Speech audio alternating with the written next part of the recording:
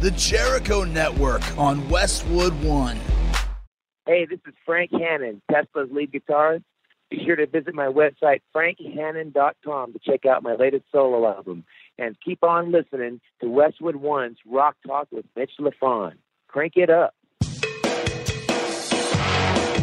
This is Rock Talk with Mitch LaFon. Mitch LaFon. Welcome to another episode of Rock Talk with Mitch LaFon here on Westwood One. And, of course, joining me on the phone, as always, it is the one, the only, the venerable Alan Niven. Good day, sir. Good day, Mitch. How are you doing today? Good, good. Did you like the way I extended the intro just to make it sound more important and more, oh, there's Alan? No, actually, it went by me. I was picking a couple of mints out of the little crystal bowl in front of me. Oh well, we tried. But today we have got two guests. One is Tony Lombardi Jr. He, of course, runs or is part of TNT Records, and they have Chris Cat 1, the Peter Criss solo album from 1994 that they have re-released and done a whole bunch of bells and whistles to. And that is a little sort of stopgap interview right in the middle of the show. But first and foremost, producer extraordinaire, the one, the only, Tom Werman. And have you had any contact with Tom? Do you know Tom? Are you aware of Tom? What's your Tom take? I'm very aware of Tom. And I did actually get to meet him when he was doing A&R at Elektra Records. When a friend of mine just started working in the A&R department, Tom Zutout, and I got to meet Tom then, and was very aware of Tom's work. For example, if you say Molly Hatchet, I'll say Dreams I'll Never See, which sounds as wonderful today as the very first time I heard it. If you say Tom, I'm very aware of, for example, Stranglehold, which I think is maybe the apex of Ted Nugent on record. If you say Tom Werman, also very aware of Cheap Trick, and I think that's an interesting thing to look at and discuss. And I always thought that Tom was very aware of Ted Templeman. I got a sense that Tom knew exactly who Ted was and what he was doing, and watched very closely what Ted Templeman did.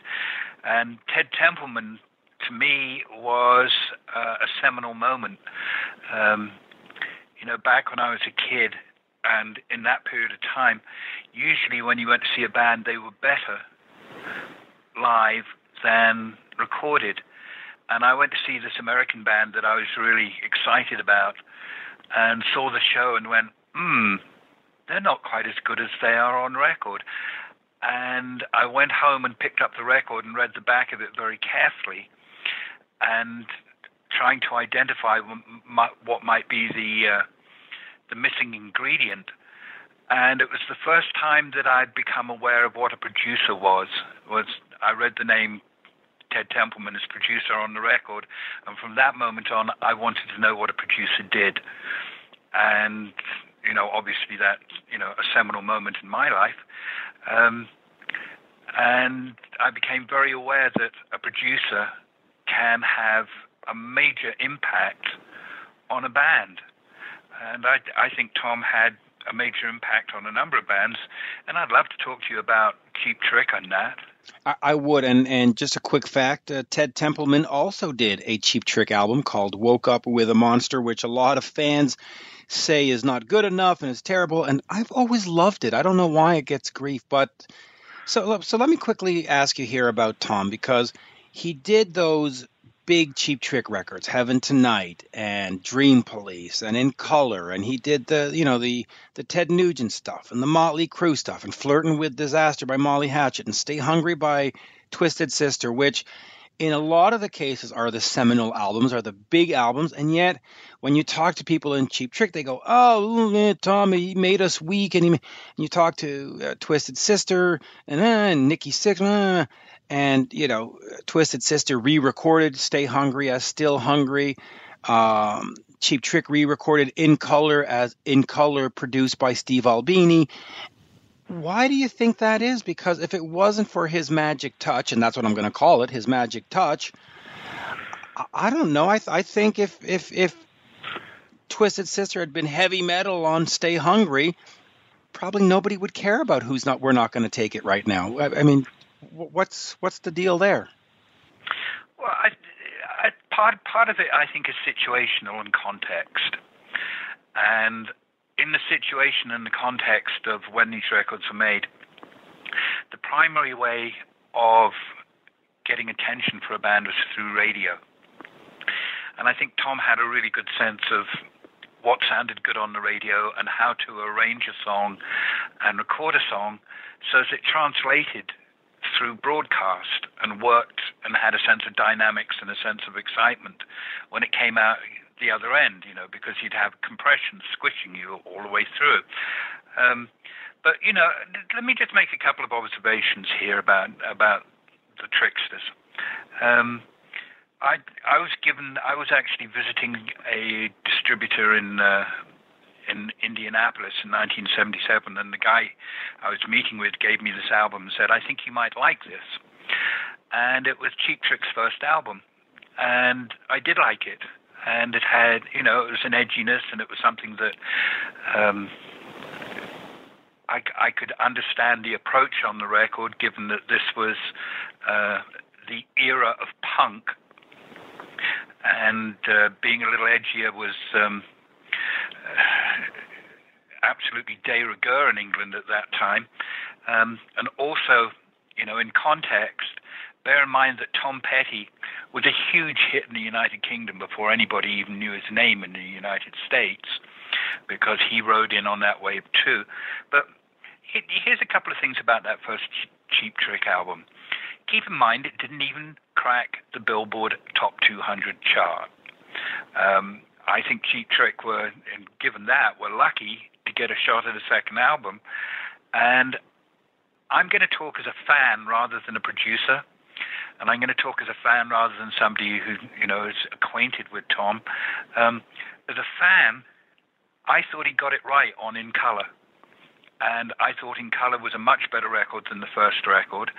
And keep in mind that the Budokan live record that came after In Color generated most of the material that was played on the Budokan record. And just keep in mind that, part of what a producer does is before they record, they'll go and watch the band to try and identify the songs that they think will be convincing live. And the whole process of recording a song establishes its foundation for its live performance. Every time that I've ever worked with anybody, any song that we've done pre-production on and then recorded has gone up in steps live thereafter.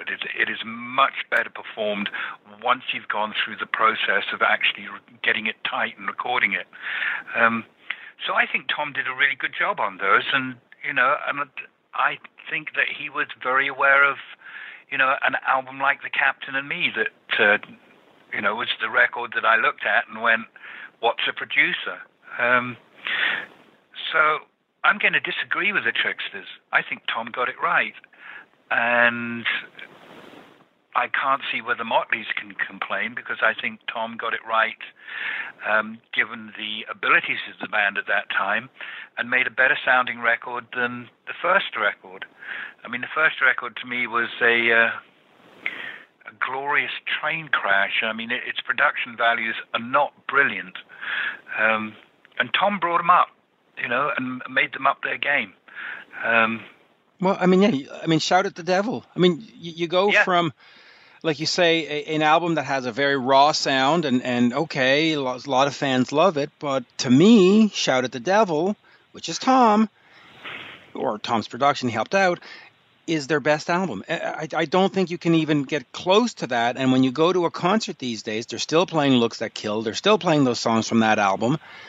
They're not playing a lot of the songs from the first album, maybe just Live Wire. So, and you look at the other stuff, Home Sweet Home, and they're playing all the songs that Tom wrote, essentially, only afterwards. So here's the other thing that I'd point out, is that Tom obviously has a sense of a song. And believe me, there are producers that don't. And for me, I come from a very simplistic point of view that if you do not have a clear statement, or if you do not have a clear lyrical or content expression, you've basically got sonic wallpaper. He really understands what a song could and should be. But the thing I really liked about Tom's production was he understood guitar too. I mean, go back and listen to Dreams I'll Never See of Molly Hatchet. That is just magnificent. And one of the things I loved about Cheap Trick was it was a guitar band as well as a song band. And he was really good at balancing both the vocal and the guitar and keeping it exciting and putting some what? We got cut off there. He was good at putting a little bit of grit in there. Yeah, you're right. There is a grit, and I would argue also that he balanced what you said, but also with radio in mind. So he balanced voice and song and guitar, but also balanced the need of radio. Because listen, record companies needed hits, and bands have longevity because of hits. So you can sit here and say it's not metal enough, it's not this enough, it's not that. It's like, all those bands, guess what? Ted, Molly, Cheap Trick, 40, 45 years later, you're still here.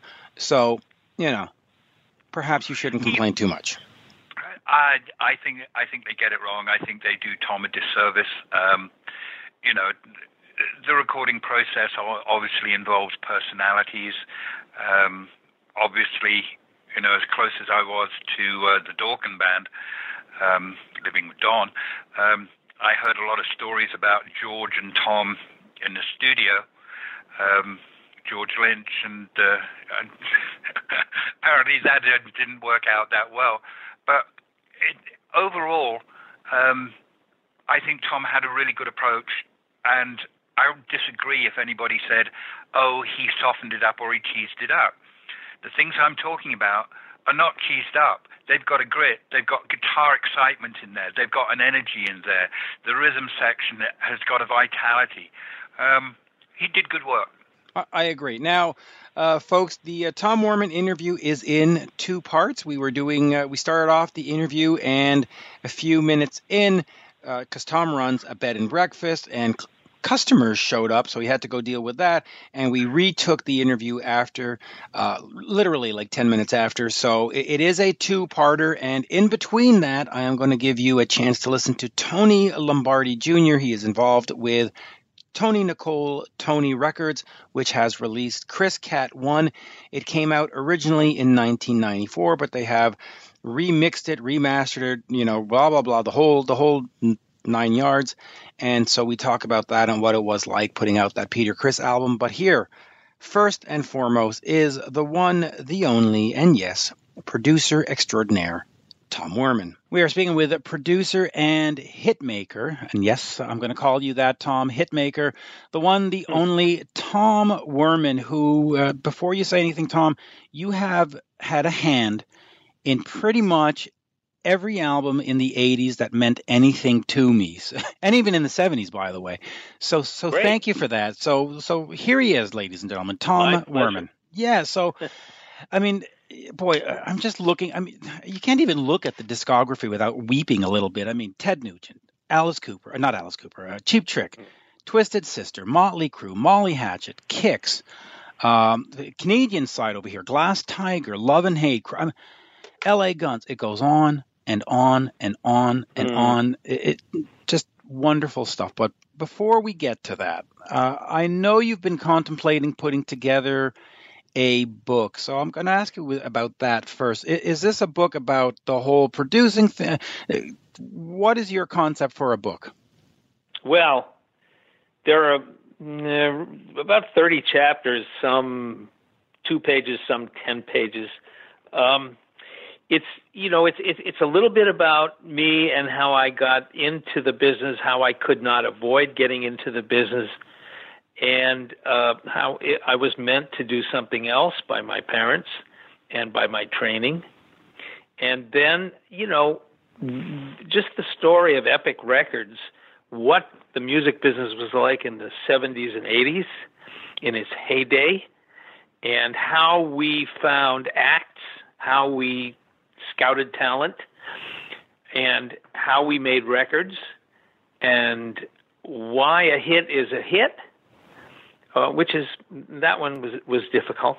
And then my personal experiences with people of interest to the reader. And after that, it's just basically there's a chapter called The Decline, and the last one is called Reinvention. So it's really about my life in music, but it's not about me. It's more about the music industry, how it developed, and how it worked. And there's a chapter on production values and what a producer actually does or did, because producers these days, they don't do what we did, really. So it's easy to write in the beginning. It all pours out, and then when you're nearing the end, you find that every time you address the book, you rewrite instead of add to it. You just start reading, where you want to work. You say, well, I think I'll do more on this chapter. I've got a few things to add to this chapter. I saw some notes that I made back then, and I want to put them in. So you'll look for a spot to insert that, and you'll say, this could be better. So you start rewriting the chapter, and you don't really move forward. That's where I am now. That's where you are now. Well, okay, so I need an agent. I've had a couple of people say, call my agent, because they've read some chapters and they like it and they feel good about, recommending me to their agent.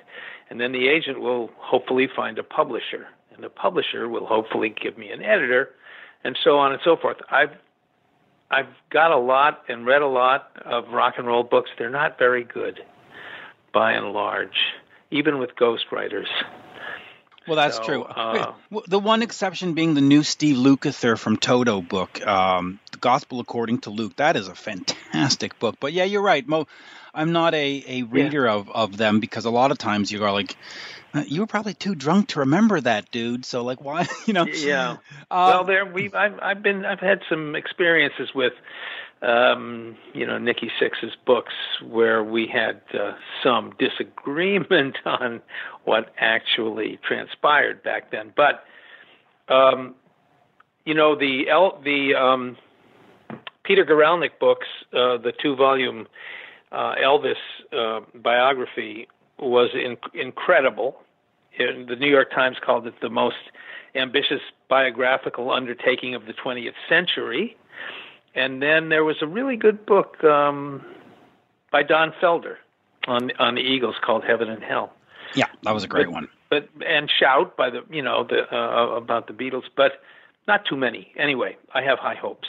Yeah, and I have high hopes for it too. Now, I know that you had mentioned that for this book at some point you would need some photographs, and I guess we could put a call out to people who might have photographs from those days and those bands who might want to be part of it. Did I get that right? And if so, how? Absolutely. I'm just completely failed to get photographs, any visual record of my career. I have so few. There are articles from magazines and newspapers and stuff like that, but you know about that. You've got just an unbelievable archive of photos that I'm always seeing, and everyone's always seeing, I guess, any of your Facebook friends on Facebook. Just astonishing. Yeah. You've put pictures on Facebook of me and people I don't even recognize. I have no idea who they were, and we would have been in the studio. So yes, I need photos for this book. And I have to where say, can they send them? How can we get them? You need an address. Yeah, well, they could certainly send them to me, and I can send them over to you, or we can. But there is one in particular. I know that I've been trying to scavenge for pictures of you and Molly Hatchet. Yeah, and that's like the holy grail. They just don't seem to exist. Really? I haven't found any. I have not. Oh yeah. Yeah. There are some of. Are there? I know I've seen some of me back in the trailer, in the dressing room trailers at Cal Jam. The first one at the Coliseum. It was huge. It had they were all my acts, except maybe one. I mean, I think REO was there, Ted was there, Mother's Finest, Molly Hatchet, and Cheap Trick. I think that was Cal Jam, and so I've seen pictures of that. But well, I'll see if I can find some. But anyway, yeah. Listen, I have an address called mitchminute@aol.com that I use for business purposes, and so if folks could certainly send it there to me, and just title it Tom Werman or for Tom Werman or and I will be more than happy to forward those over to you. Great, I'll give the donor credit under the picture in the book. Yeah, so there you go. So send that stuff over to mitchminute@aol.com, and I'll get them over to Tom. But let me ask you this before we start talking about Stryper and LA Guns and Cheap Trick and Motley Crue and Dokken and all these bands that you made these. Was there any band in the 80s or in the 70s that you really wanted to produce, and for whatever reason it didn't work out because they weren't on your label? I mean, I'm looking at, Bryan Adams or Foreigner or Journey or Styx or, some of these big bands. Were there any of those that you said, oh, I have an idea. I could just... What's the one band you never got to produce that you were just like, oh, we could have been such a good team? Well, it's interesting because if the band was that good... so good that I really ached to produce them, they probably didn't need a producer that much. Foreigner interviewed me at one point, and I did not get the gig. I would say it's funny, but I always wanted to work with the Eagles because I'm not a heavy metal guy. I'm not really a hard rock guy. I'm a power pop guy, and I'm an acoustic guitar, harmonies, kind of a Crosby, Stills, Nash guy. So you can hear some of that influence in many of the hard rock records that I did. More like power pop. But the Who, that would have been a major wet dream, being able to produce the Who, but they did fine. Glyn Johns, who did produce the Who, their seminal album, their best albums, he was my role model.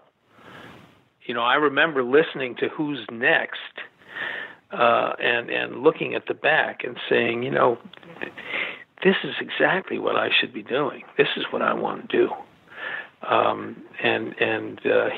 He made Who's Next, and he made the Eagles' first album. And how could they be more different? And he was brilliant at both. So I said, I want to be a producer. But the Who were one of my biggest influences musically. So that was sort of the inspiration to be a producer. Did you start off being a guitarist or a drummer and it just wasn't working? You couldn't get the bands together, and so because that's my story. I mean, I couldn't play an instrument, and I said, well, I want to be part of this, but how am I going to do that? Well, I'll write about it, and then I'll talk about it.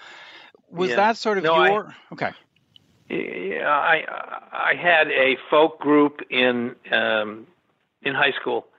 I taught myself how to play the guitar. I listened to Josh White a lot. I listened to Bo Diddley a ton, and I fiddled around with a few tunings. And then when I got to college, I had a really great band called the Walkers.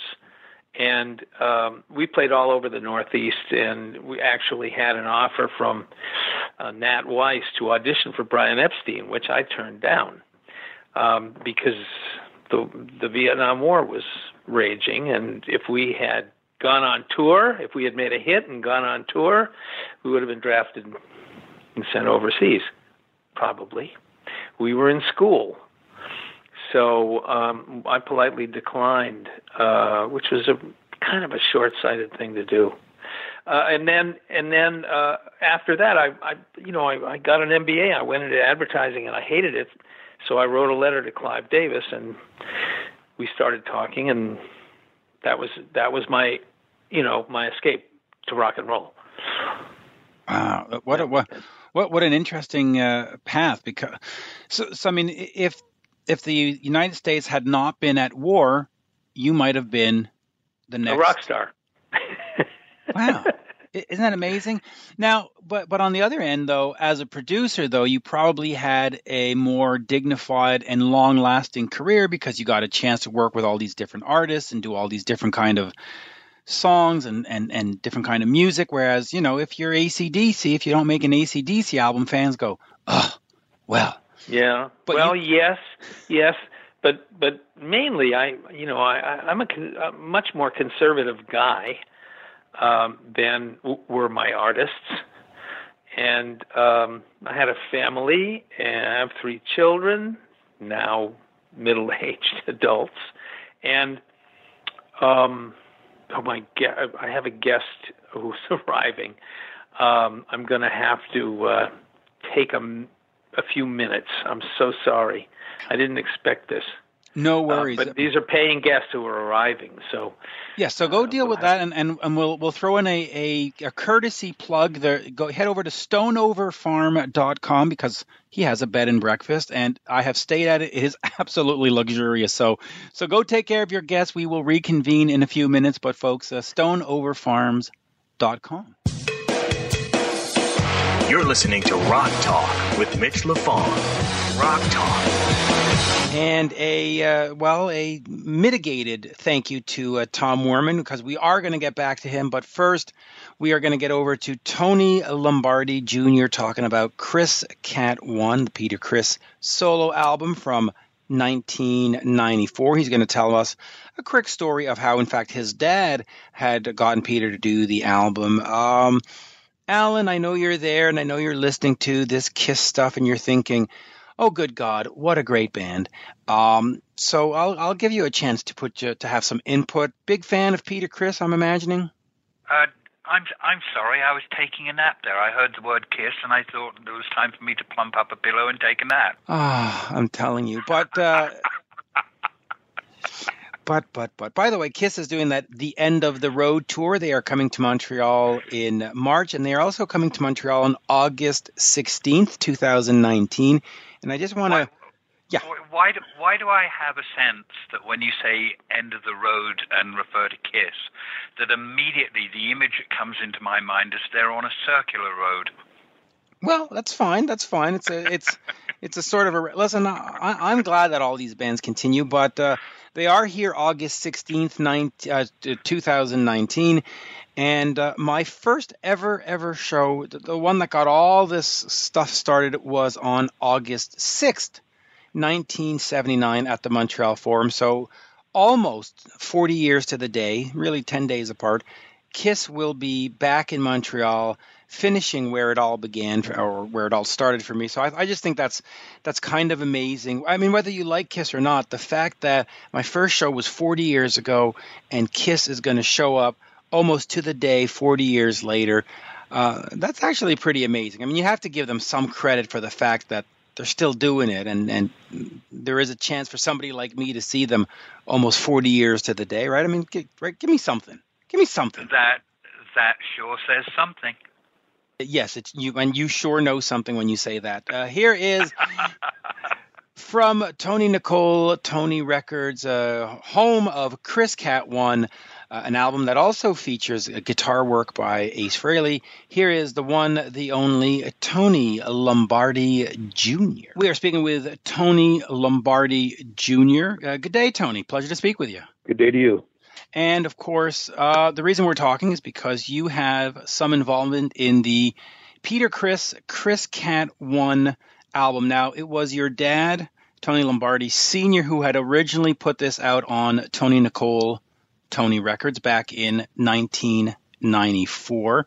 Talk to me about do you have any stories of that time and how that album sort of came together? Yeah, actually, at that time, Tony Nicole, Tony Records had Joey C. Jones and the Glory Hounds signed to the label at that time.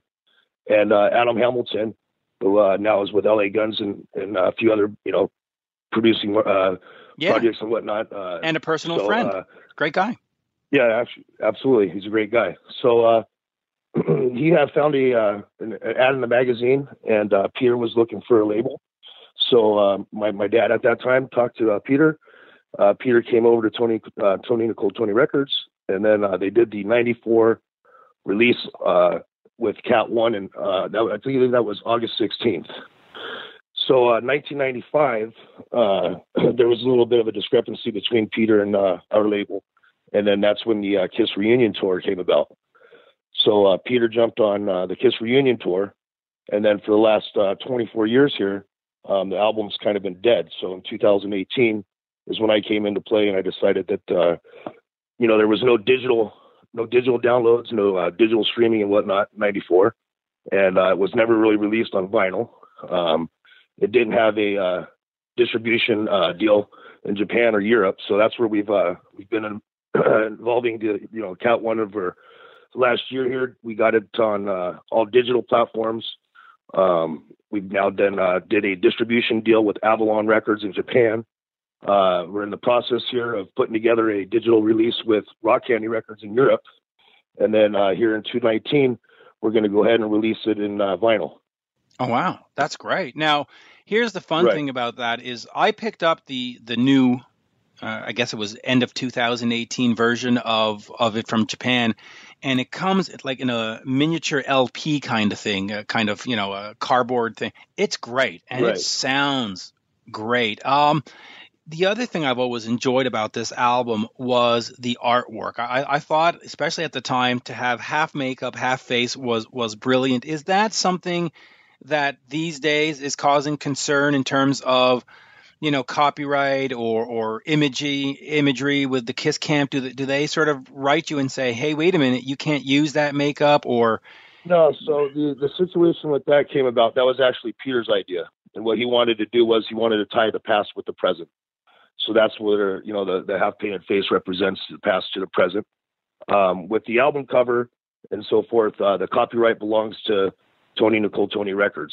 So that was actually even a deal that was, put out before Peter had sold the makeup and everything else. But, the copyright infringement wouldn't fall into place, just being that the image is different enough from one another. But, like I said, so with the image being on the album, the artwork and everything to the album is copyright to Tony Nicole, Tony Records. So that's not an issue. Now, has Peter Criss or his camp reached out to you since you've re-released it and got to go on those digital platforms? Are they happy that it's out there? Are they not happy that it's out there? What's sort of the situation with the Peter camp? I haven't reached out to him. He hasn't reached out to me. I do plan to hopefully when we do the vinyl release here, to have him stand behind it, maybe sign some copies and so forth. But at this time, no, we haven't spoken, and we haven't discussed anything that's been done over the last year here with the Cat 1 album. Okay, and the album has I think 11 tracks or something like that. Yeah, right. Excuse me. I'm sorry. 11 tracks, correct? Right. Is there more sort of sitting in a vault somewhere where we could do like for Rock Candy Records, that they're very good about doing bonus tracks. Is there a chance that we might see 14 tracks, 15 tracks? Is there stuff sort of lying around? Yeah, absolutely. It's going to be 13 tracks. Actually, the Japan release with Avalon has 2 bonus tracks on there as well. So what we did was from the 93 EP, there was 2 tracks that didn't make the 94 release, and that was The Cat and What You're Doing. Right. So on the new Japan deal there is going to be very similar to the Rock Candy European release, and both of those will have the number 12 is The Cat, and then number 13 is What You're Doing on there. Oh, that's great. Now let's go over it musically back then, because I know your dad was involved, but how involved were you in terms of putting the package together back in the day and listening to the music? What are sort of your thoughts on the album? Well, that was one of the most epic childhoods a kid could ask for. I was pretty much raised on rock and roll. So in 1995, I had actually graduated high school. 1993, my father actually founded TNT Records on my birthday. So the start date of the corporation of the record label actually started on my birthday. We're out here in California. We had a office in Encino, California, where I was pretty much head of management at that time. The day that I graduated high school, my dad had actually had Peter on a Bad Boys tour, and Warrant was opening up for them. Wildside, which is another band that was under Tony Records at that time, was also opening up for them. So we had a kick-ass time. I walked out in front of my dad's house one day, and there was a big tour bus there.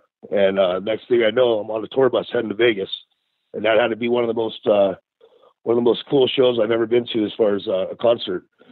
We played at UNLV Stadium out there, and man, I just got to tell you, the crowd, the energy, everything behind Cat One at that time was amazing. Warrant was Warrant was in one of their better days at that time, I guess you would say.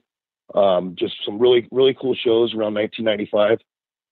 So when all that kind of was going along and rolling pretty good here, then that's when 1995 came about for the KISS convention tour.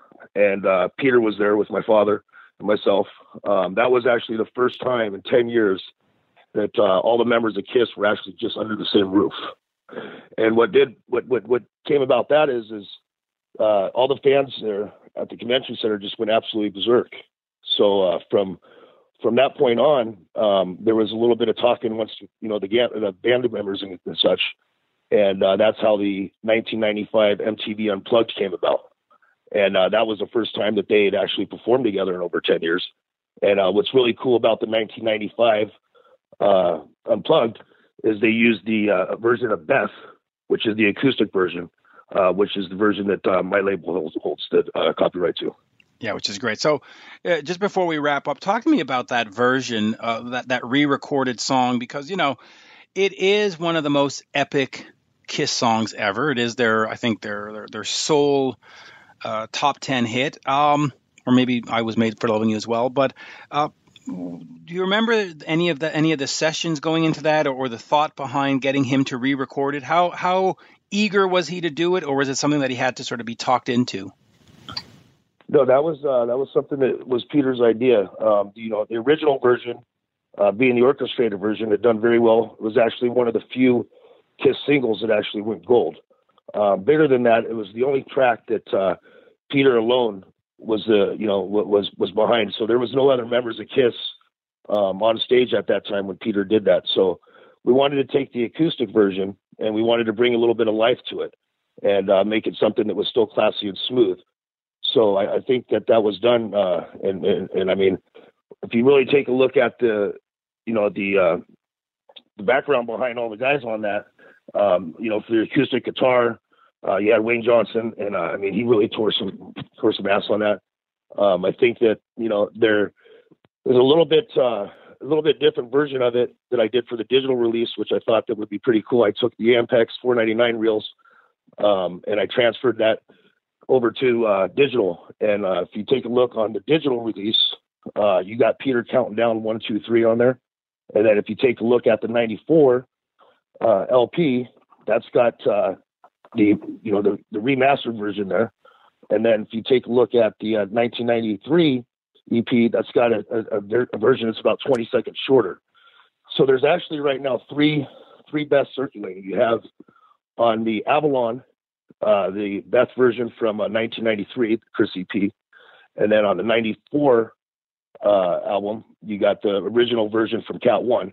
And then now here we got in 2018, the digital release, and I took that directly from the Gold Ampex Masters, and that's got a few extra seconds behind it. And it's, I think, really authentic in the beginning where you got Peter counting down and saying 1, 2, 3. And it's, I mean, I think it's one of the best songs in rock and roll history as far as ballads go.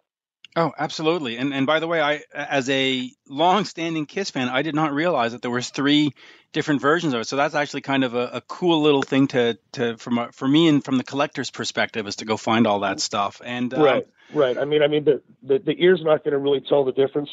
It's pretty much the time between the 3 songs, or excuse me, the 3 different recordings. What you will notice though in the digital release is you will notice him counting down at the beginning. Oh, I love count-ins like that. Tony, a great pleasure. And where can folks go find the label or find you, and when do we think the Rock Candy version will come out? Derek over at Rock Candy is going to be giving me a release date here in the next few days, actually. So possibly by the time that this airs, the release will drop, and then we got www.peterchriscat1 for all digital downloads. And there's some cool merchandise on there, some cool clothing apparel as well. We're going to be taking some pre-orders for the vinyl. Oh, that's great. Tony, an absolute pleasure today. And, listen, it's a fun album, and I love that cover. I've always loved that artwork. I don't know who had that concept, like we said, but just a great package. And nice to have it redone in 2018, now 2019. Excellent. Thank you so much. Now back to Rock Talk with Mitch LaFon. And a big thank you to Tony Lombardi Jr. You can, of course, get yourself Chris Cat 1. I just picked up the new version from Japan that comes in a, a mini LP sleeve, which I'm a fan of. I love the fact that it's sort of this vinyl look, but in small, and actually has a CD, which is enjoyable to listen to, unlike vinyl, which is god-awful. Sorry, that's my opinion, Alan. Is that you don't share the opinion? You're a vinyl aficionado, right? I have a handful of vinyl records, and I used to have thousands of vinyls, which I got rid of when I was living in Sweden in 1980. So I was obviously slightly ahead of the curve and anticipating there was going to be a shift. But I'd been moving around at that period of time and packing all those boxes of records and paying for the freight and moving them around. I got to a point of going, I'm done, and moved to something a little bit more mobile. Yeah, and start putting things on cassette. But anyway, yeah. Should we not get back to Tom? Yes, we should get back to Tom's Fawlty Towers. Yes, we should get back to Tom's. By the way, his Stone Over Farms, and we plug it during the interview. So this is, I have actually stayed there a week with my wife. It is an absolutely gorgeous property. The room or the areas that you can rent out, I mean, they're like Beverly Hills mansions. It's really something spectacular to be there, and of course to have Tom Werman cook you bacon and eggs in the morning is also somewhat of a treat, especially if you're a rock fan like myself. Hey, it's a bed and breakfast, right? And right. Yeah. Now, normally when you reserve and to go there, you don't get to go into the main house and see Tom's private place. But because I know him, I had a chance to go in, and that opening hallway where you sort of drop off your shoes and stuff, it strikes you because it's for me, right off the top, it's all the Cheap Trick gold and platinum records that are right there, and you just go, look at that. This is real. And it really turns you into a fanboy real quick. Unfortunately, or fortunately. But anyway, that aside, it's not the Holiday Inn, folks. It really is 18 million cuts above that. It's something special and unique. So if you have, you want a break from life, or you have somebody special that you need a getaway, go over to his bed and breakfast, book it. It's absolutely gorgeous. Just anyway, there you go. Well, it sounds absolutely fantastic. Oh, it is. And fair warning, if they stay at Tom's and then think they're going to come over to my place and knock on my door, be prepared to meet a grumpy old mofo, probably with a shotgun in his hand. Yes, so you have the Tom Bed and Breakfast and the Alan Niven get off of my lawn experience. It's fantastic. You can do both. That's perfectly expressed. It's definitely get off my lawn. Oh, that's hilarious. And by the way, next week I have JJ French. We're going to listen to him. This was not a setup. I didn't do Tom and then JJ, and you'll hear why I'm on the phone with JJ when we get to that next week. But and maybe I should keep it. I'll tell you now. JJ tells me a story of how he went over to visit somebody in the area where Tom's Bed and Breakfast is, and they happened to have met up in a restaurant accidentally, totally serendipitously, and they almost came to blows over the fact of, hey, you did this record, and Tom's anyway. It's a funny story, and I'll give you more details when we do the JJ French interview. But here is part two of the one, the only Tom Werman. And we are again speaking with producer Tom Werman. And of course, that is part of what happens when you have your own business. You're going to have to take some moments. So it may happen again during this chat, but we will see. Let's get talking about this production stuff. Was your first album the Robbie Falk and Bod Kentucky Gambler, or was that one of the first ones? Roby. Yeah, well, no, I kind of oversaw it and I signed them, but Glenn Spreen produced that in Nashville. They were ignored largely by the label because the label thought they sounded too much like Crosby, Stills, Nash and Young, and so they really didn't pay much attention to them, and it wasn't that well produced. And of course, then America came on the scene and had two huge hits because they sounded exactly like Crosby, Stills, Nash and Young. So I was pretty bummed by that one. So, but no, my first real time in the studio doing anything was Ted's first album. Ah, okay. So let's talk about Ted's first album then. How, Free for All, I guess it is. No, Ted Nugent. Oh, that was the second. Second, that was right, the second. Right. Ted Nugent. Ted Nugent. Yeah. So talk to me about. We didn't talk politics. I want to make that very clear right at the outset. Well, I just interviewed Ted. 5 weeks ago. And, I've interviewed Ted many times in the past, and we never really get talking about deep, dark politics. He's a great interview. All you got to do is hit record, and then I go mow the lawn, and then I pick up the phone, and he's still going. I listened to that one. I heard that one, yeah. And the funny thing about that one is there's about 15 minutes before I started recording, because I said, "Hey, Ted, how's it going?" And he went off. And I said, all right, I'm about to start recording now. And he goes, "You weren't taping any of that?" And it's like, well, no, those were just the hello.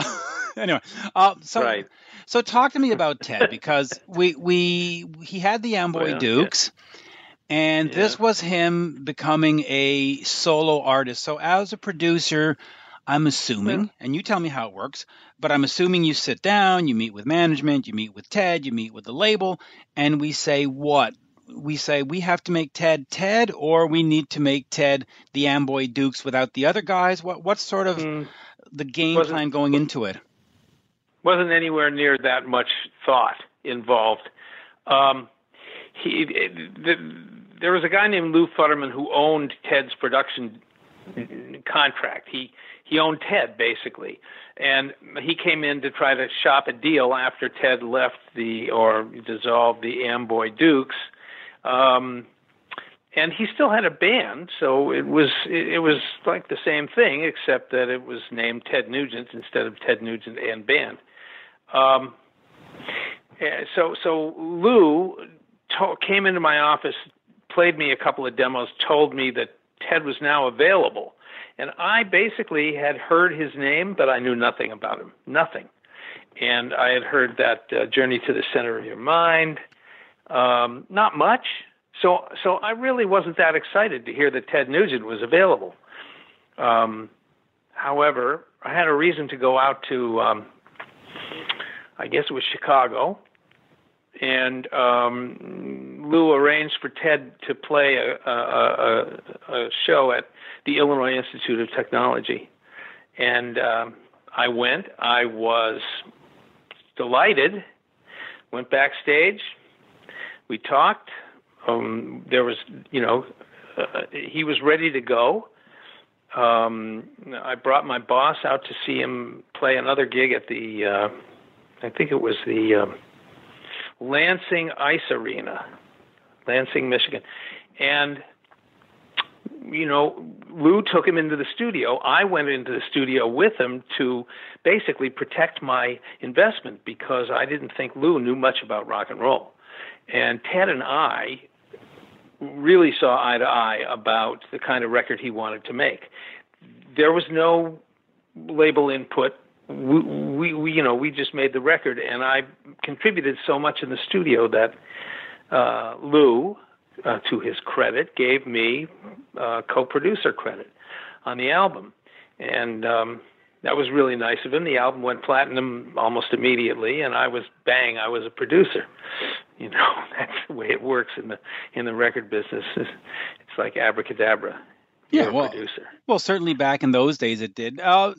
Just talk to me then about Ted in terms of a musician, because we know in 2018, 2019, we talk about the politics and all that, but peel that layer of that onion away, there is still a fantastic guitarist and a great songwriter, right? Yeah. He was in his prime, I think, then, and the deal about Ted was that it's not so much that you would produce a Ted Nugent record, you would be quality control, because Ted literally knew every note that he wanted each musician to play in the band. So in the studio, he would say, no, play this, do that, don't play that way. I mean, he would produce each guy when it came time for him to put, to record his instrument. There's no question that, Ted was the musical director, really. I really did much more in terms of mixing. It was the first time I had a chance to mix. I ever did mix. And so the first song I ever mixed was Stranglehold. What a great thing that was. I really had a lot of fun. But Ted was totally buttoned down. Totally. No fooling around, no drugs, no alcohol. Get in, work, get out. I think the album cost us about $30,000. And that was it. And what was it like working with Derek St. Holmes? Because when you listen to Stranglehold, everybody goes, that's a great Ted song, and Ted does great singing it. And then people go, well no, wait a minute. Derek sang that. And folks are like, wait, what? Derek's? Because he's sort of an unsung hero in the whole Ted Nugent story as well, right? Yeah. He was a really good rhythm guitarist, did some lead work, wrote Hey Baby. And he was a great singer, great front man, and Ted was not that great a singer. He had attitude, but Derek was great, and Derek was funny, a really good guy. We got along very well, and I really enjoyed working with him. We would sneak out. Some of the, let's see, Rob, the bass player, and Derek and I would, sneak out and smoke some weed. We had to do it on the sly. So we got along really well, and I enjoyed it. Derek went to jail overnight once. I think I don't know. He was misbehaving in Atlanta, and they put him in jail. And Lou Futterman, who was always there with us, he got very, very angry, and he said, "I've had it with Derek. I've had it. I want to continue working. And Tom, do you know any singers that we can get in here and keep working? I'll teach him a lesson." So I called Meatloaf, and and Meat got on a plane and flew down to Atlanta. I don't think too many people realized that Meatloaf sang 4 songs on the Free For All album. That's great. But that's the deal. Derek was great. Cliff was great. He was a pretty serious guy, English guy. He was in a band called If. Yep. No. There are so many albums, so I'm going to start moving back and forth between them. But I will finish here on the Ted story. A couple of years later, you put out Cat Scratch Fever, and of course the song Cat Scratch Fever and that riff, and just one of those songs that when you put a collection of the 70s together, it has to be on there. What was that one like the first time you hear it and you come in with the scratch track and the whatever scratch vocals and you hear that dun, dun, dun, like does the hair stand up on the back of your neck? Well, the first time I heard it wasn't on tape. It was live. I was at a show, can't remember exactly where it was, but Ted introduced the song. He said, "Here's a new song we've been doing," and the first time I heard it, I right after the show, I called my boss and I said, "Ted wrote a hit single," and that was it, And of course, every time I was getting a sound on a guitar player after Cat Scratch Fever was recorded, no matter who I was working with, they would play that lick. And I'm in the control room, they're in the studio, and they would play that lick and laugh. It's very popular, that lick. It's incredible. I'm sorry. Ted had really, really catchy rhythm guitar licks, and I kind of made that was the anchor.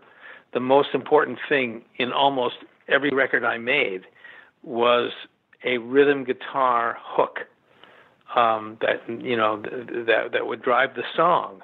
I was a rhythm guitarist. I didn't play lead. After a certain point, there were no rhythm guitarists anymore. Everyone was a lead guitarist. But the same way Pete Townsend was a brilliant rhythm guitarist, Ted was too. Yeah. Oh, absolutely. So let me move you back and forth between eras and between bands and between styles. Some of your greatest hits, as we know, we've talked about them, Motley Crue and Poison and Ted, but you also have some of these great misses, these bands that should have been big and weren't big. So I'll take you to 1990, Love Hate, Blackout in the Red Room. One of the greatest albums to come out that year. I remember going into a store in Montreal and the record company, the record store back in those days. Folks don't understand that there was a symbiotic relationship between the store clerk and the customer at record stores. They would walk in and say, "Oh, hey, Mitch, I know what kind of music you like," and they recommended this Love and Hate. I had never heard of them, didn't know who they were, so I bought it completely on blind faith because that's what we did back then, and put it on, and absolutely phenomenal album. One of the greatest things, like I said, of the 90s. Talk to me about working with them, working with Jizzy Pearl, and why did that album not become the next, Black Album? Why did it not become the next greatest thing? Because all the ingredients are there. They were great players. Could have been the songs. I don't know. One of the problems was that Columbia, they were on the Columbia label. They spent most of the money that they would have spent on promotion on the advance. I think they gave the band $800,000. It was huge.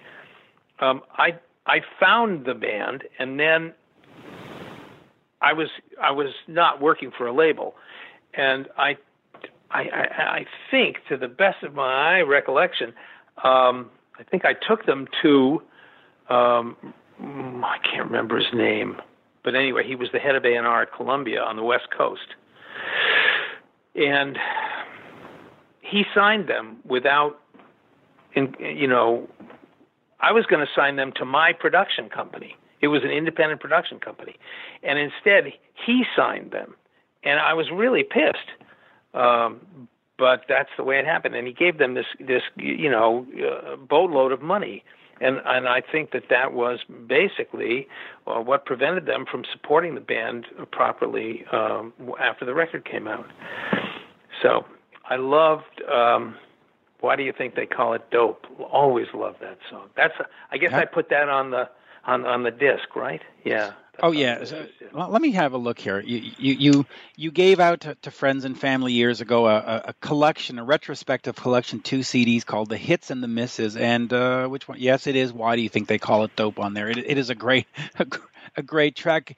So just quickly on that though, was the advance so much and so big that they just sort of got caught in this recoupment hell and they just never dig out of it? I think so. I never got involved in the business end, but I know that they gave them a huge advance that was unusual because they had high hopes for the band. They really did. One of a handful of disappointments. Most everything that's on that Mrs. CD was a disappointment in that I thought everything on there would do much better. Yeah. So let me ask you about this though.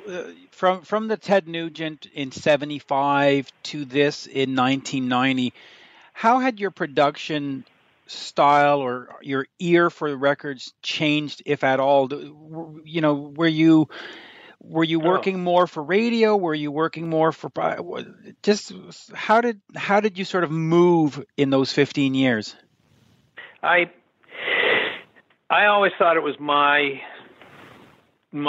job to make hits with a band, get them on the radio. This is why several of the bands I worked with have said, in retrospect, 20 years later, well, we wish it had been harder. We wish it was too pop. Meanwhile, they sold a gazillion records because they had a hit single that got them on the radio, and that generated millions of album sales. And that's what I thought that my job was in order to establish them at radio. So, I would make hit singles with bands that you would not expect a hit single from.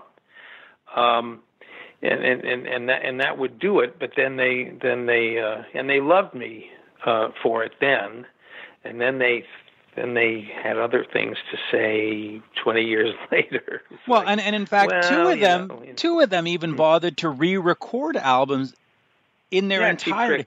Cheap Trick and Twisted Sister. Cheap Trick did a Steve Albini produced In Color, which has yet to be released, by the way, goes to show. Oh yeah, and. Well, Twisted Sister, who of course had Stay Hungry, tried with Still Hungry, and I love it sold 25,000. As compared to I think Stay Hungry has probably sold 7 million by now. And it goes to show also the fact that maybe having a little, and I don't mean that in a disparaging way, but to have a little sugary sweet kind of crust to is what fans want. Yeah, I have no idea what happened with no idea what the deal is with Dee Snider. He was Dr. Jekyll, and then he was Mr. Hyde. As soon as he walked out of the studio and the record was done, he was Mr. Hyde. He was, friendly, cooperative, glad-handing, backslapping, no problem, we're going to do this. And then as soon as he walked out of the studio, in his book he wrote, I think Tom Werman single-handedly destroyed that album.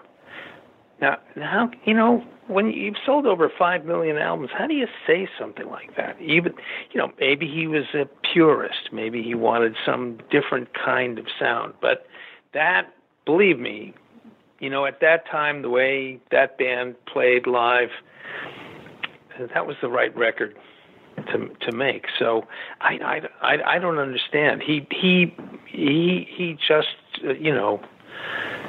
completely trashed the record, and as it flew off the shelves.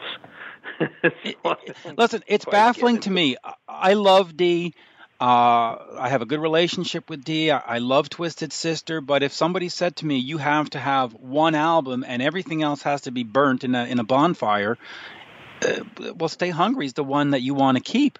Not Still Hungry, not Come Out and Play, not You Can't Stop. It is the one album. Right. So, and that's not to be nasty. It's just that's the truth. And I think 99% of the fans listening today are going to say, "Yeah, you're right. You're right, Mitch. So no, it's a great album. But let's go over here to Cheap Trick. So you do this stuff with Ted Nugent, and of course, Cheap Trick has been working with Jack Douglas, and their first album is more of this sort of punky, darky kind of album. You come into In Color and you brighten it up. You add some color to it, as it were. What was that like in terms of the band? Did they come in with this, we're a punk band and we've got, Daddy Wants to Stay in High School, blah, blah, blah, these darker sort of songs about drugs and all kinds of weird stuff? And did you change? Yeah. It was, it was similar to the Twisted Sister situation, because the band was much, gnarlier and louder and harder on stage than I, represented them in the studio.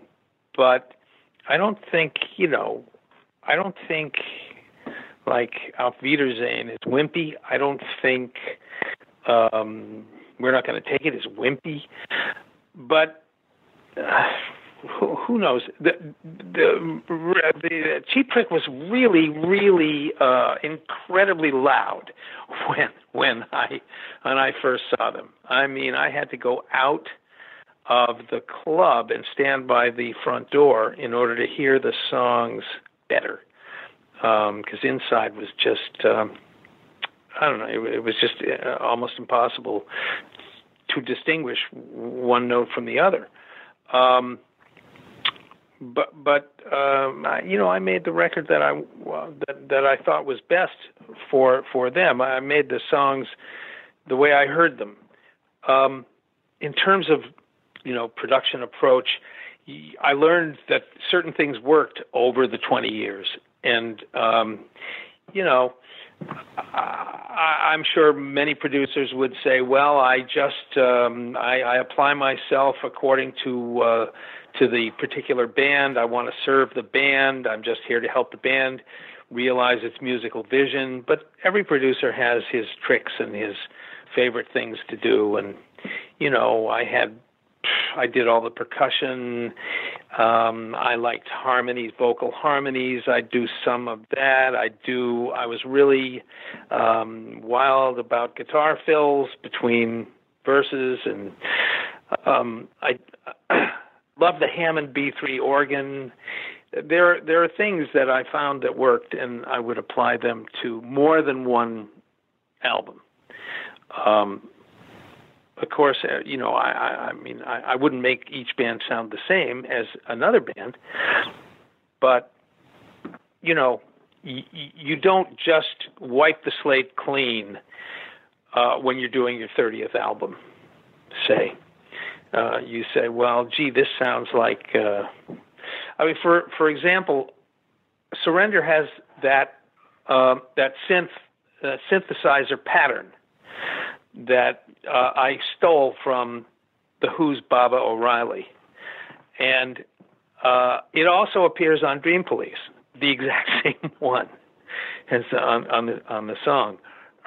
Nobody called me on it, but it worked for both. So it worked. I loved it on Surrender, and I said, gee, it sounds like this might work here too.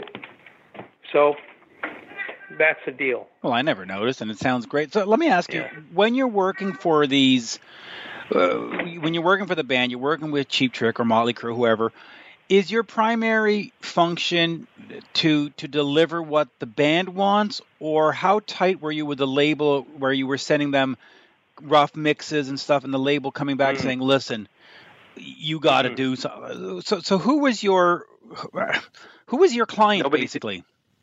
Yeah, nobody did that. Okay. We the label wouldn't get, they'd come down, maybe we'd put on a little dog and pony show, play them some roughs, but they never said, we don't like this, it should be more this, or, we want this band to be blah.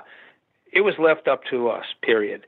And they may have done that in other places, but really I was the A&R man in charge of the project at CBS, at Epic, and I was the producer. So, where Kolodner might have gone down to a studio and said, I don't like. He was very opinionated and very smart and very good with music, and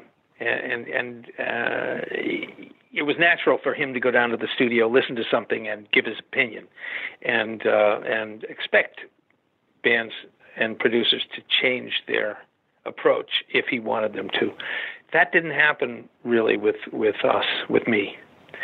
So I'd do the album, I'd rehearse the band, I'd go in, I'd do the album, I'd mix it, and then I would have somebody in the band approve of the mixes, and then I would deliver, I'd master it and deliver it to the label. So that was it.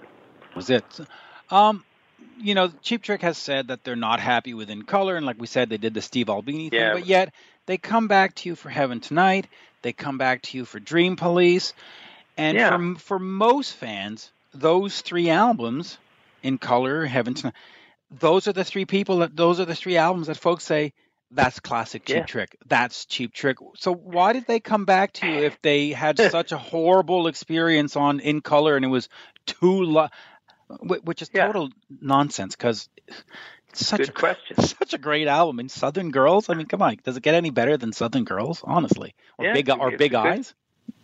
It's a good question, really. I asked it myself. I mean, they hire me, they could fire me. It's it's not a problem. That's just it. There are reasons unknown to me why bands will love you at the time, and then 20 years later, they'll say not nice things about you. About, well, he didn't really get our, and he wasn't paying attention, and he made this to that, and whatever. It's they just don't. It's all about them, I thought perhaps the reason that Dee Snider said what he said was maybe because he had worked hard to build this band over, 7 or 10 years when I got to them, and it was the head of Atlantic Records who called me and said, I want you to do this record. I don't know if the band was into it, using me.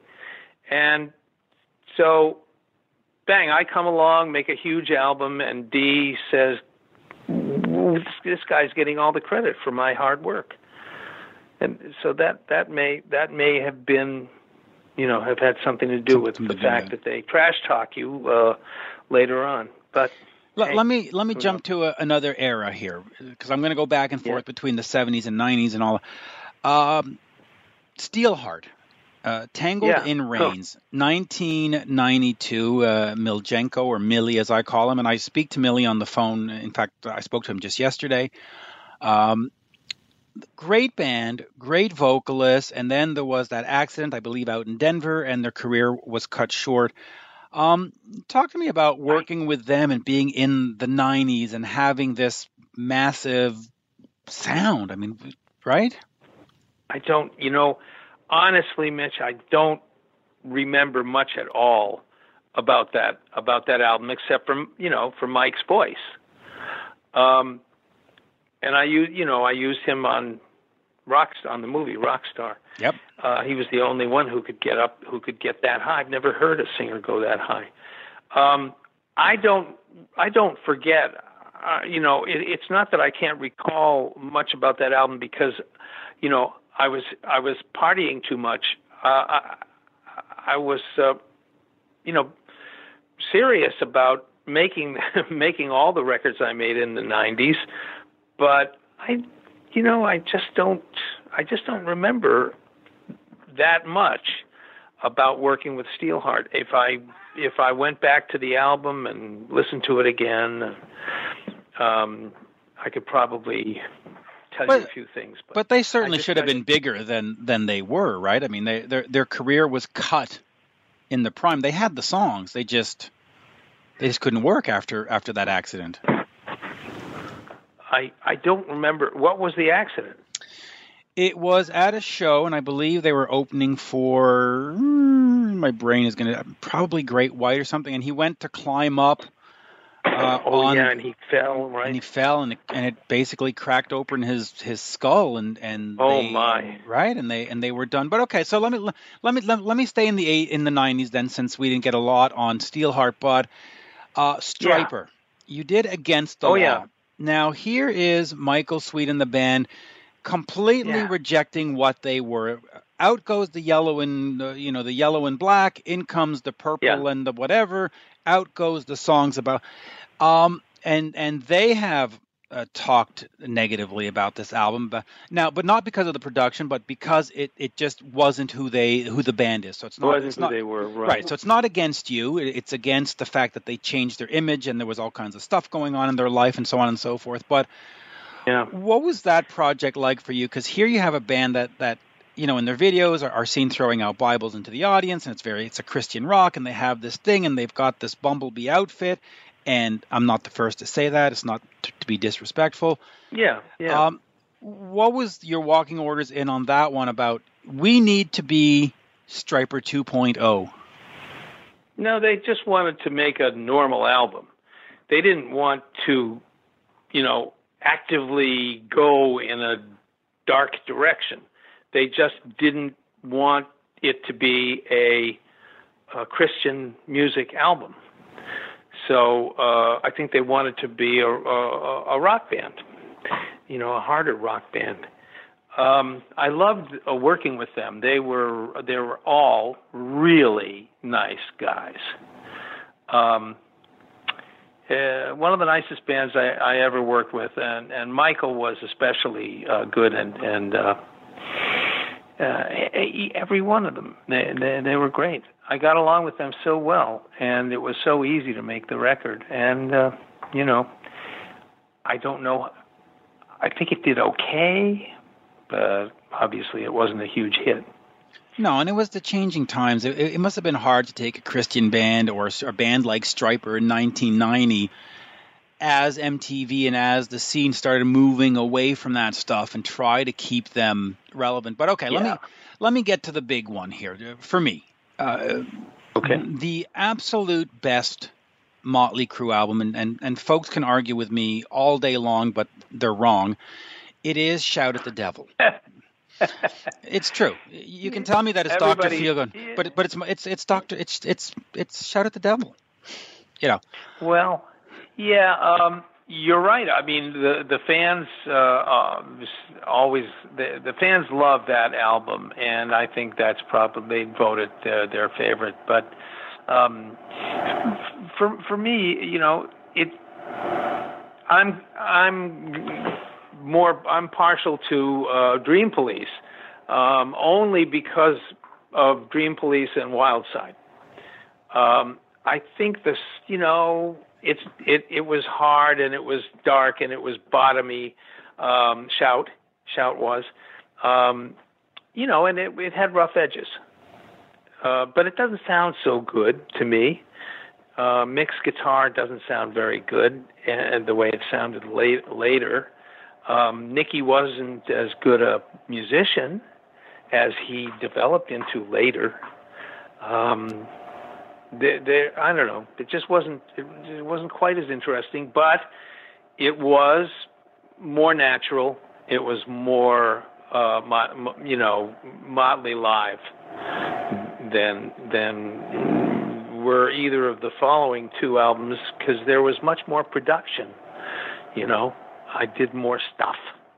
Now, and Tommy really loved to experiment too. I mean, a lot of the stuff on Dream Police, Girls, Girls. On Girls, Girls, Girls. Right. Sorry, was it's funny because those are both third albums from groups that I really liked, but a lot of that stuff was kind of experimental, especially on Wild Side.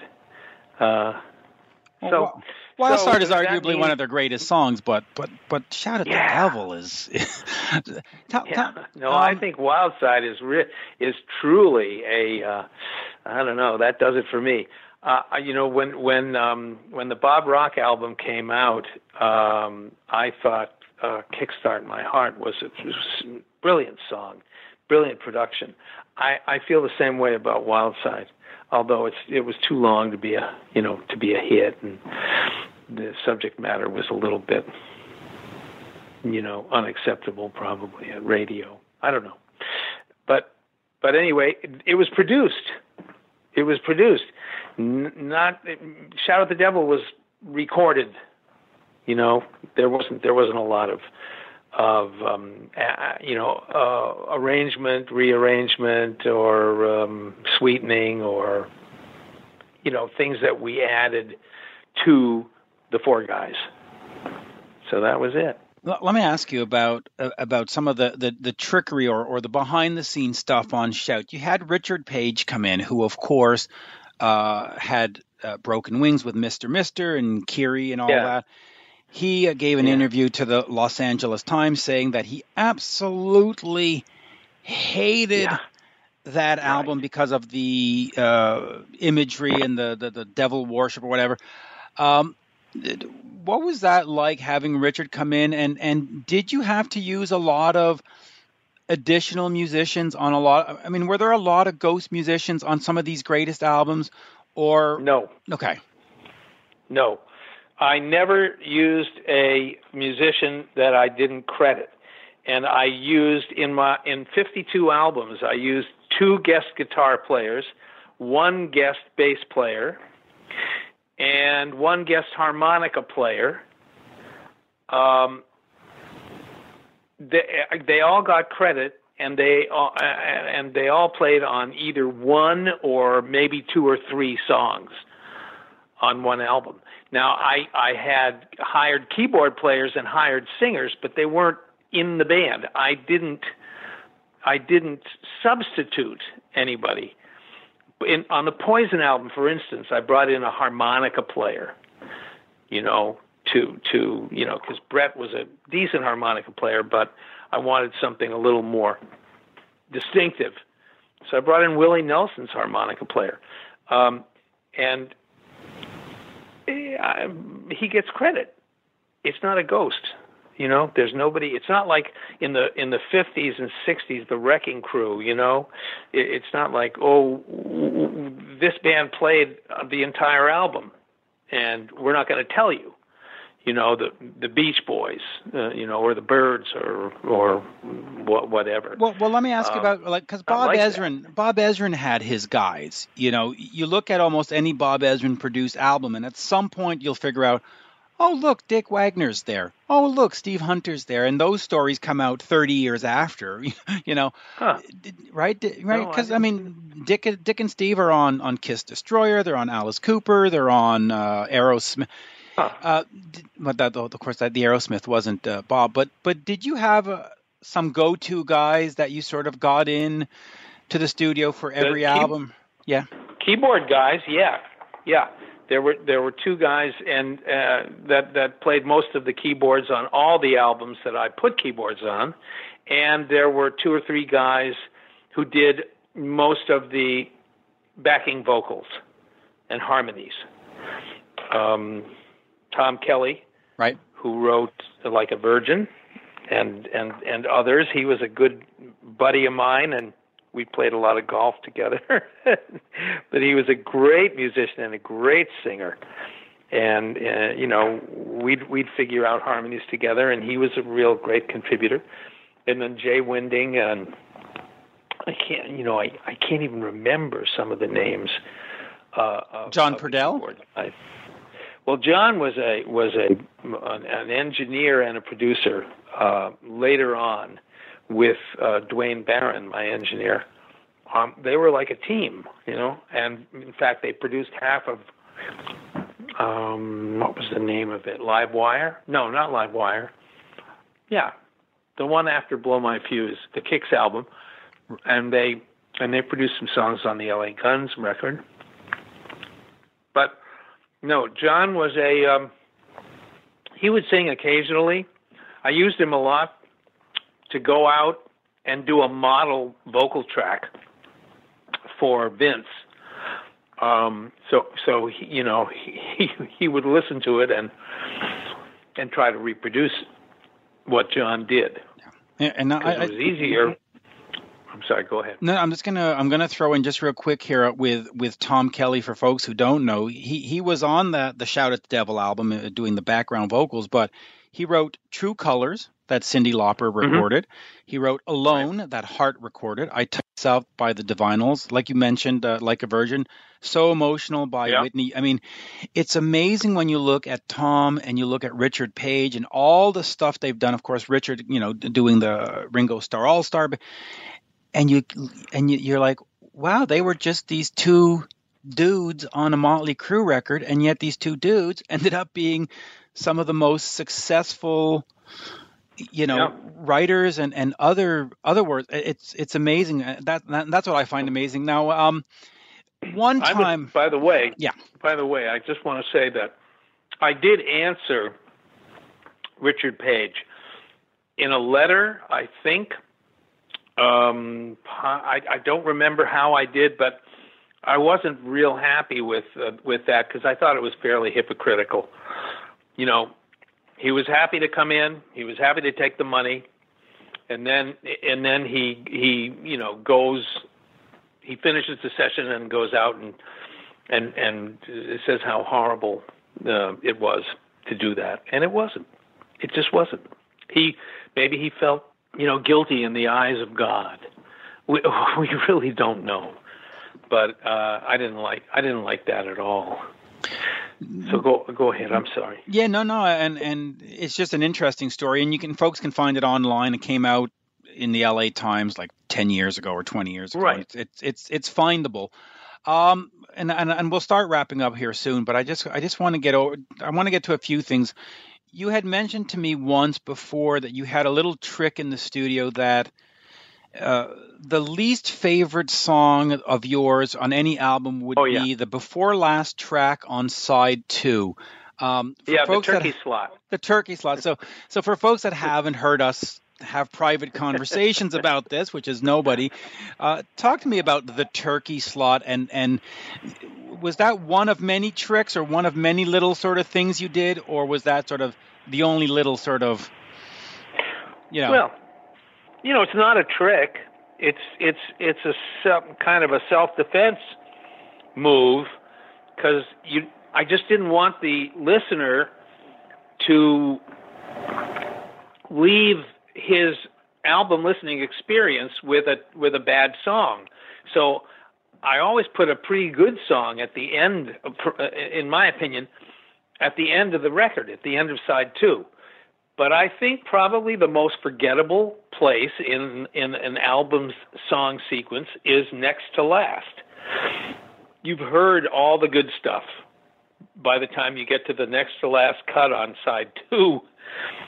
So, if you have to have that song, if you have to have a bad song, that's where it goes. Or a song that was just, didn't have that much going for it. Well, okay, since we're talking about Shout at the Devil, what is wrong with 10 Seconds to Love? Because it is in the turkey slot. Yeah. Well, as far as I was concerned, it wasn't one of the better songs. That's all. I just didn't think it was that great. And, by the way, as with all mixes of songs, the band signed off on the sequence, and the band signed off on the mixes. So, if they want to complain later, don't look at me.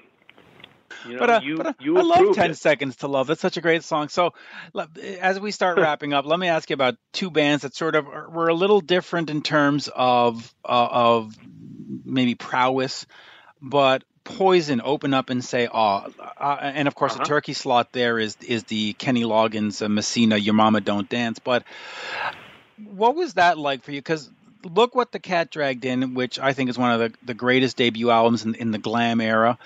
Great album. Not, it was done, I think they say it was done in 2 weeks or 12 hours or whatever it was. Now they have you. What was your perception going in working with that band? Where you're like, oh, here are some pretty boys, or were you like, okay, now they've got some chops because they have these singles. Like, what was that like working with Poison? Because you gotta love Brett and you gotta love Ricky Rocket. I mean, they're exceptionally nice guys, and man, they're dedicated to their craft. Holy Christ, they're dedicated to their craft. Yeah. Well, I thought they were. We sat down for lunch. Somebody arranged a lunch because Tom Wally wanted me to produce them. He was a Capitol A&R guy then, and I sat next to CeCe, and I found him very entertaining, and they were smart guys. They were smart guys, and they were not. They were natural. They didn't try to be people that they weren't. They didn't try to be rock stars. They were who they were. They weren't great musicians. Nobody was playing up to the caliber that I really wanted them to play. Probably Bobby was the best musician in the band in terms of instrument playing, but I liked them. They had a couple of good songs. They had obviously a big first album, and I said, okay, I'll do the record. And then in rehearsal, I loaned Brett my 6-string guitar, which I had brought, and he said, I have a song I want to play for you, and I gave him my guitar, and he played Every Rose, and I said, well, there you go. There's our single. Now let's work on the rest of we'll work on the rest of the album. By the way, Your Mama Don't Dance, which I'm surprised to actually hear was in the turkey slot, was one of 4 top 10 singles on that album. Yes, so, it's a great album. But it is track 9 out of 10. Yeah, you got me. But of course they weren't A and B back then really. We had got to the CD, so maybe it changed things. L.A. Guns, Cocked and Loaded, great album, great band. I spoke to Phil just yesterday. He sent me demos of their new album that comes out in March of 2019 called The Devil You Don't Know. There's still a band still going. There's a band that shoulda, coulda, woulda, and yet something always got in their way. And was it band attitude? Was it just the songs were just that little bit? And you can't, of course, see how my fingers, but was it just that little bit from being? What was wrong with L.A. Guns to not get to that next level? Because they're great musicians. I can't answer that. I don't know. If I had, spent more time with them, done more albums, I might be able to tell you, but sometimes all the stars just don't line up properly for a band. You need everything to go right in order to have a hit record. I don't know. So then let me ask you this about Poison then, because you said that musically they weren't where you wanted them to be, and yet their success cannot be denied. Right. Right. I mean, sometimes it's more. It's not just about how well you can play your guitar, because we've all seen those guys who can do Right. a wank fest on guitar and play a million notes. What Yep. was it about? What is it about a band that gets them to the? Is it really sort of the everything? It's the look. It's the ability to give interviews. It's the ability to put on a good, like, sort of what is the perfect storm if you had to sort of build a band and say, okay, or tell a rookie, you need to check all these boxes. Yeah, right. Well, you never know. It's personality. It's selling yourself. Poison was a group of four very distinct individuals. And I don't think that, outside of maybe Phil and Tracy, O'Reilly was a pretty unique and interesting guy, the drummer for LA Guns, but he would stay in the background. The individuals in Poison were, I'm not saying they were like the Beatles, but just as the Beatles were four very distinct, different individuals, so were the guys in Poison. I don't think that everybody knew everybody's name in LA Guns. I don't think that record buyers could decipher any personality, any specific personality in the band. So that may be one of the things. Right. And it's strange, though, because we have these nameless, faceless bands. I mean, you look at Foreigner and Styx that we mentioned before, and most people, if you say Dennis Elliott played in which band, they'd say, I don't know, right? And yet you have bands like Kiss where you go, oh, yeah, Gene, Ace, Peter, Paul, gotcha. It's right. It's amazing how we have these bands that are completely nameless, faceless, and others. But brand trumps. Anyway, we could go on forever because there's so many albums. We haven't done Tooth and Nail. We haven't talked about Mother's Finest. We haven't hit the Canadian band Glass Tiger. But perhaps we will save it for a part two. Is there?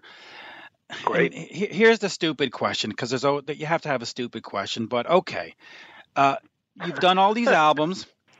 Hit it. Is there the one that you, for whatever reason, because of the moment or because it meant something special or unique, or the guys involved, where you just go, yeah, that's the one? Like, is there that one that's either the best selling or the greatest memories or just connected to your heart, where you go, if I had to throw them all away, this is the one I would keep because it means something to me?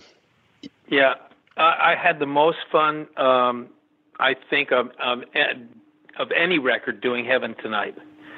I think that's really well written, really well produced. Just a great record. And right after it is the producer's first record. Just loved it. So. Yeah, the producers were what a great band, and let's see. I'm just going to look at on the misses here. What song did you put from them? What's He Got? Songs, you put two. Let me see. What's He Got? Let me see. Then we've got Mickey's Monkey by Mother's Finest. So good. Mother's Finest. So no, I see two Mother's Finest, but I see one Producers. You've got Truth Gonna Set You Free by Mother's Finest, along with Mickey's Monkey. And Blinded by Glass Tiger, and Pariah by the way. Great. I love those. I love the songs on that side, the Mrs. side. They're good. And I'll just say this again because I've talked about this Mrs. album before, and people go, "How dare he say Auf Wiedersehen is a miss?" That it's like, no, people. He doesn't mean miss as in they suck. He means miss as in they should have been massive. And it's just funny that people have this perception that by saying that they are missed, that it's some kind of, Well, no, it's not a knock.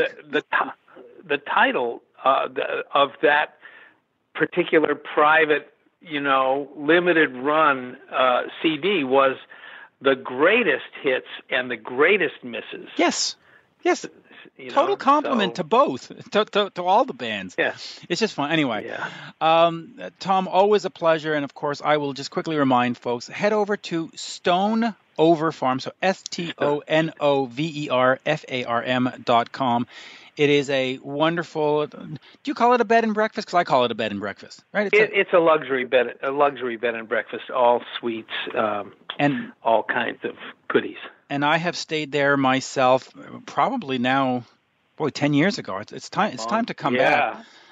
Just long time. Absolutely gorgeous property, and if you go over to StoneOverFarm.com, you can actually see the property. Gorgeous, and it is one of the favorite vacations we have ever had. It is peaceful, it is quiet, but not just that. The drive in through the Berkshires, just the whole scenery, just it really is like a scene in a movie. That entire drive, and then you get up to the property. It really is like some kind of cinematic thing. It's great. Gorgeous, absolutely gorgeous. Well, come back, y'all come back now. We will come back, and of course I will remind the folks, if you have any pictures of Tom in any of these bands, Love Hate, Glass Tiger, Cheap Trick, LA, whoever, send them over to me at mitchminute at AOL.com, mitchminute@AOL.com, and I will gladly send them over to Tom for use in his book, and he will give you credit. And listen, I hope I'm looking forward to this book coming out, because I'm sure the stories are going to be great, and I would love to get into details. Yeah. Here, an hour on a show, we got some nice clips and sounds and some stories. But a book is where you can really sort of tear it down and really get in there, and I'm looking forward to it. Very much looking forward to it. Yeah. Well, let's hope it's out by sometime soon. Yep, absolutely. Thank you, Tom. Always a pleasure. Okay. See you later. Cheers now. Bye-bye. Hey, this is Frank Hannon, Tesla's lead guitarist. Be sure to visit my website, frankhannon.com, to check out my latest solo album. And keep on listening to Westwood One's Rock Talk with Mitch LaFon.